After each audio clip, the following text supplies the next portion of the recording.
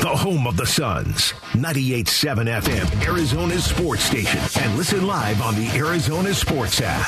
Burns and Gambo. The Suns run to the playoffs. Presented by Canvas Annuity. Welcome back. It's the Burns and Gambo Show here on 98.7 FM, Arizona Sports Station, flagship home of the Phoenix Suns, who tonight are in Memphis, Tennessee, taking on the Memphis Grizzlies. And joining us right now on the 72 Sold Sports line to talk about a team that very well could face the Suns in the Western Conference Finals, Drew Hill, beat writer who covers the Grizzlies for the Daily Memphian, who joins us on 98.7 FM, Arizona Sports Station. Drew, I'm Dave. This is Gambo. Welcome to the show, man. Thank you.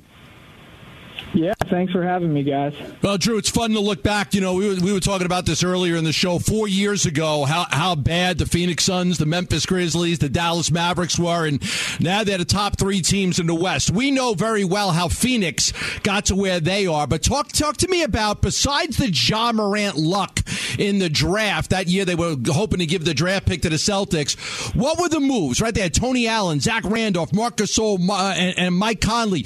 What were the big moves that the Grizzlies made besides Ja to get them to this point? Honestly, a lot of it has just been drafting very, very well. Before they had Ja, they drafted Jaren Jackson Jr., who showed a little bit of shooting early in his career. Then he had an inside scoring presence, but he's become a really tremendous defender. He's a Defensive Player of the Year candidate, at least an outside candidate for that award. So that was a great draft pick. Desmond Bane was a fantastic draft pick for the Memphis Grizzlies. The last pick of the first round, he's turned into a 20-point-per-game scorer, and he's been great, alongside Ja as a shooter for the Grizzlies. So that was another tremendous draft pick. And then they've just found guys that fit well around those players. The Steven Adams trade was criticized pretty heavily this offseason because Jonas Valanciunas was such a good scorer inside, but the way that the Grizzlies saw it was that Steven is a more versatile defender and probably a little bit better of a rebounder than Jonas Valanciunas was, and he wasn't going to demand the ball on offense, so the shots would get to go to the right guys. And then you got to mention a guy like Tyus Jones, who they brought in as a backup point guard before Ja arrived, and he's really been so steady for them in that role when Ja has missed games this year. And he doesn't turn the ball over. He's a great passer, a decent shooter. And, when you combine all those things together, it's just been a tremendous recipe for success. And I should also mention Dillon Brooks as well. He was a second-round draft pick, the year before Jaren got there, and there weren't very high expectations for him when he comes in. But he's kind of the heart and soul of the team. He's the little bit of crazy that every team needs.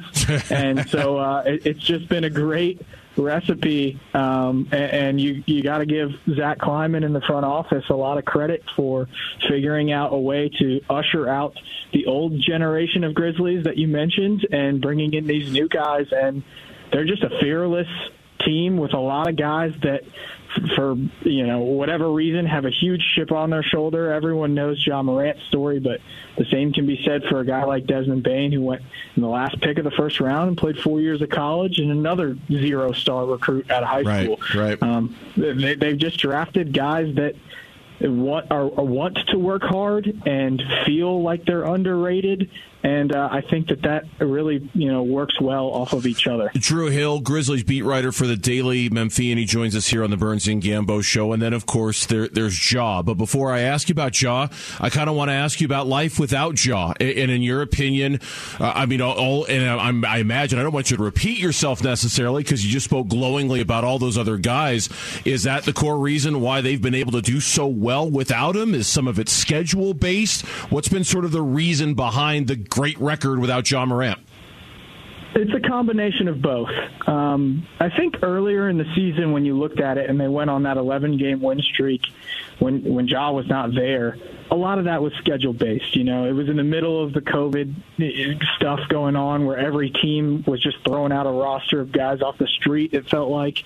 And the Grizzlies had great depth. They drafted so well and pieced together guys on the back end of their rotation who may not even see very many playoff minutes, but they're good enough to win games when the other team is missing their best player. So that was certainly a part of it. And then the other part of it is they've just had guys step up so well. And as of late, that opinion of the scheduling has changed a little bit. I mean, they beat the Brooklyn Nets on a game on ESPN without Ja Morant, where both Kyrie Irving and Kevin Durant played, combined for 78 points and lost. They've never scored that many points and lost, as a duo. And then they turned around and followed up that win with another blowout over the Milwaukee Bucks, who didn't have Drew Holiday, but they did have Giannis and they did have Chris Middleton. And those were both highly impressive wins.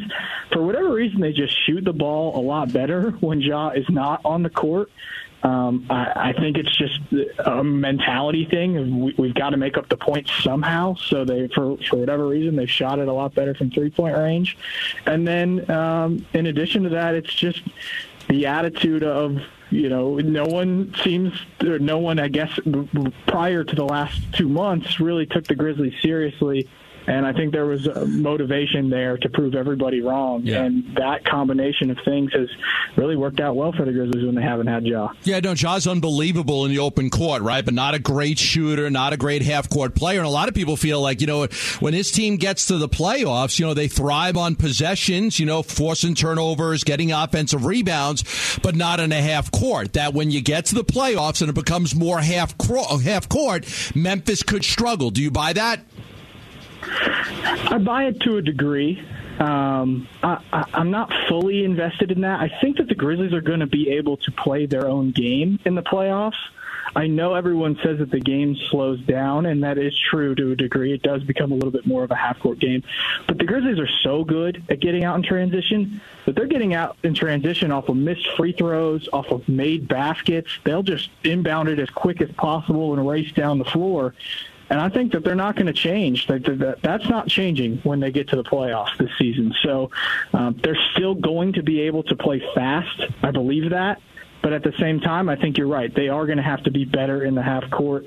And they seem to play a little bit better in the half court when Ja's not out there. He's just so dynamic and so aggressive that they're going to have a few things to work out. And it's unfortunate for them that he's missing time right now with the knee, because this is the time that they should be, working out those kinks, and instead, he's having to rest on the bench. Drew Hill, beat writer who covers the Memphis Grizzlies, our guest here on the Burns and Gambo show from the Daily Memphian. It used to drive us crazy this time a year ago when people would talk about the Suns going into the playoffs and they'd say, lack of experience this, lack of experience that.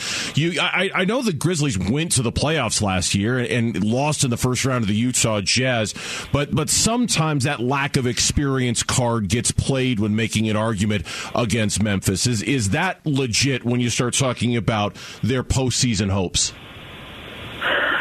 Again, I think the truth is somewhere in the middle here. Yes, they did go to the playoffs. I mean, Ja and both Dillon Brooks were tremendous in that entire series. Just because, Ja scored 47 points in a loss in Game 2 at Utah last year. So we know that they can perform at a high level in the playoffs.